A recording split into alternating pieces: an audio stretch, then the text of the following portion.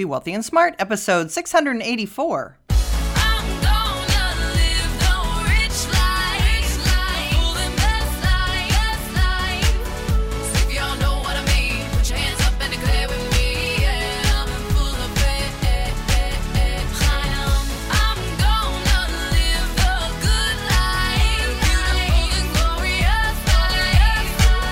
Step into a world of wealth and financial freedom without budgets, boredom, or bosses on Be Wealthy and Smart. And now, here's your host, Linda P. Jones. Welcome to Be Wealthy and Smart. I'm Linda P. Jones, America's Wealth Mentor, empowering women and men worldwide to financial freedom. On today's show, we're going to talk about the opportunity cost of an emergency fund. Because while it's good to have some funds for an emergency, sometimes those funds can be very excessive, and there is an opportunity cost if you have too much in your emergency fund. So I wanted to go through the numbers with you, go through the thought process behind this, and see what you think about this emergency fund analysis. So this came to us as a listener question. So let me first share that with you. So he says, I'm at a bit of a crossroads. I have about $100,000 in my savings, and I know this sounds silly, but I don't know what to do with it. I've gotten very used to having a good amount in my savings, but ever since listening to the podcast, I know I should be doing something else with it like I am with my other investments. Of course, since this is my only savings, I want to have a good reserve in case of an emergency, as with anything. I'm not married or have kids yet. I have money in stock. And he has in parentheses 4 different vehicles. This includes my work 403b, real estate, and precious metals. I thought about buying more properties on leverage since interest rates are good right now, and or taking a chunk and putting it in my investment accounts and having a dollar cost average approach being pulled each month over a long period of time, along with my normal contributions that are pulled from my checking account each month. I've just gotten used to having that savings amount and maintaining that. It's hard to see it go anywhere, but I know it needs to work for me. Any wisdom you can share would be much appreciated, especially for our current times. All right, so here's the thing. He's got $100,000 in savings, and he wants to have an emergency fund. Well, let's talk about what you might use an emergency fund for. You might use it for medical expenses that are unexpected. Let's say you need an appendectomy, or you get in a car accident and you have to pay a deductible on your insurance, or you have some surgery that's not covered completely. Maybe you get laid off from your job and it takes you years to find another job. That would be the worst case scenario in my mind, is that it would take you years to replace your income. Another scenario might be you need to repair your car. Maybe something went wrong with your car. You've got to spend several $1,000s to fix it. So those things can all be very expensive. But the one that really bothers me the most is perhaps being laid off. Now, you don't say what your work is, but this is an economy now where there are lots of jobs available. So I don't think the risk that you'd be laid off from work for years and years is very realistic at this point in time. Let's assume that there's lots of jobs available. So if you needed $5,000 or maybe even $10,000 to pay for some unexpected emergency, you could liquidate money in your brokerage account. It wouldn't be ideal if we had a 2008 style crash, but then again, those happen very infrequently. Markets go down by 20% temporarily about every 10 years, and they decline by 10% about every 6 years. So yeah, ideally, if the market was down, you wouldn't want to have to sell something when the market's down, but we can't really always control that. And you also would have tax due on any gains in your brokerage account. So if it wasn't a long-term capital gain, you would have ordinary income tax to pay on that gain. So that's something to take into consideration. One thing you really don't want to do is take money out of your 401k if you're under age 59 and a half or your 403b, because you do have the 10% penalty plus any taxes due. And so using that as your emergency source is definitely a bad idea, and I do not recommend it under any condition. Once you've got money in your 401k or your 403b, you just want to forget that you have it there. Just consider it put away for retirement forever. But let's do the math on the emergency fund concept. I went online and I looked up a couple of different interest rates.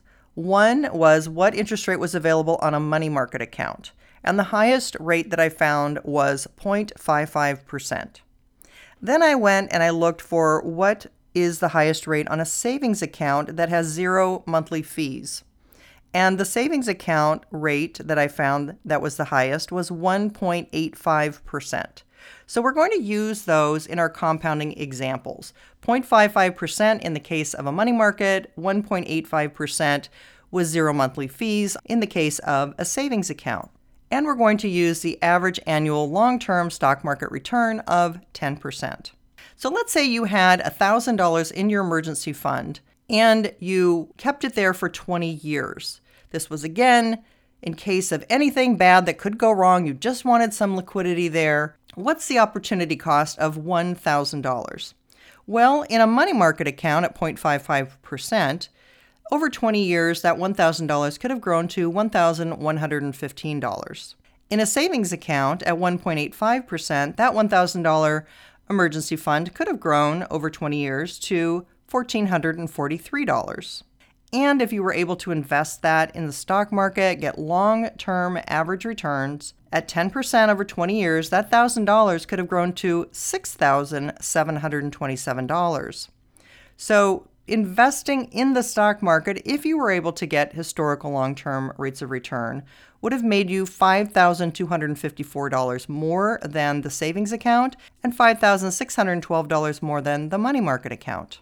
Remember the 6 steps to wealth. And if you aren't familiar with this in my book of teachings, go back to my earlier podcasts or look at the Wealth Heiress book, and you'll understand that step 4, investing in a money engine, step 5, compounding at a high rate, are important steps in your wealth building. Now, let's take this one step further. Let's look at a $5,000 emergency fund. If you invested $5,000 at 0.55% in a money market account, over 20 years, it would grow to $5,579. If you invested your $5,000 emergency fund in a savings account at 1.85%, over 20 years, it would grow to $7,214.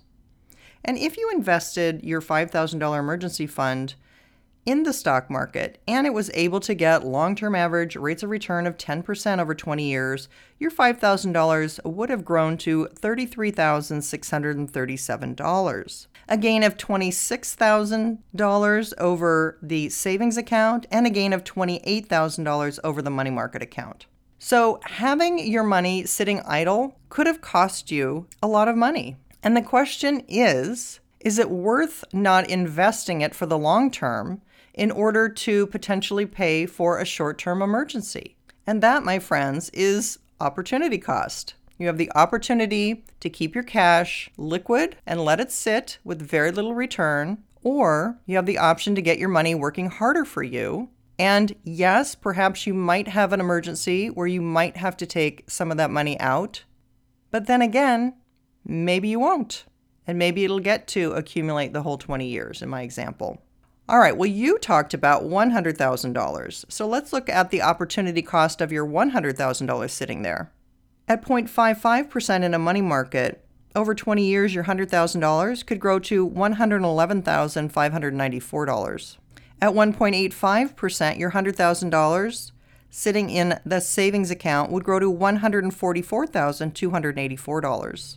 But if you were to invest in the stock market, and if you were able to get long-term historic average rates of return of 10%, your $100,000 over 20 years would grow to $672,749, or a gain of over $528,000 over the savings account and $561,000 over the money market account. And while we were worried about paying for some kind of an emergency, you missed the opportunity to get your money working harder for you. That's really the point of what I want you to get out of this podcast, is the fear of some unforeseen emergency is keeping people frozen into doing nothing with their money and thinking that parking it at 0.55% is their best option, or parking it at 1.85% is a great option for them. I'm going to disagree with that and say, I think you should invest your money, hope to get it compounding for you at just average rates of return. I'm not talking about anything spectacular. I'm talking about long-term average rates of return for investments in the stock market. So opportunity cost is what are you foregoing in order to leave your money in cash or do something more productive with it? Now, in terms of answering your question, you said you've thought about buying some more real estate. And yes, interest rates are low, but that also means that real estate is historically high. And if you haven't listened to my real estate report for 2020, I would refer you to podcast number 667 for my opinion about what the real estate market is going to do in 2020 and beyond. And if you want to hear some amazing stories about compounding and the power of compounding and how millionaires and billionaires have used crazy compounding to their advantage, then listen to my podcast number 682. Because in the end, wealth building is all about the rate that you compound at. And I'm trying not to stretch to incredible rates of return, although many people in history have earned incredible rates of return. I'm not talking about that for you. I'm talking about average, long-term, repeatable, fairly predictable rates of return over a 20-year period. So, using asset allocation to diversify your money and aim for a 10% average annual rate of return, I think is a good goal. Yes, there's risk that there may be fluctuation and you may need that money right at the wrong time, but you're probably still ahead of just having your money in a savings account or a money market. And there's always the chance that you might do better than average. For example, the last 5 years, the stock market has actually averaged 12.5%, 25% more than the average annual 10% return long term. And I've also done a podcast about why I'm wildly bullish for the 2020s. So you can listen to that podcast. It's podcast number 648. So while there's fear that we're going to have some emergency that's unforeseen, that's going to cause us the impact of having to sell an asset at the wrong time, I'm going to say I think the bigger risk is the opportunity cost of not properly investing your money, letting it sit in cash, and not having it work hard for you. If you haven't yet subscribed to Be Wealthy and Smart, hit the subscribe button and you'll be notified as soon as new podcasts are available 3 times a week. And if you haven't been to our page of podcasts, our wealth mentoring library, go to my website, lindapjones.com/podcasts, and see all of the topics available. They're short, informative podcasts that are going to help you answer your question and help you move forward to attain financial freedom.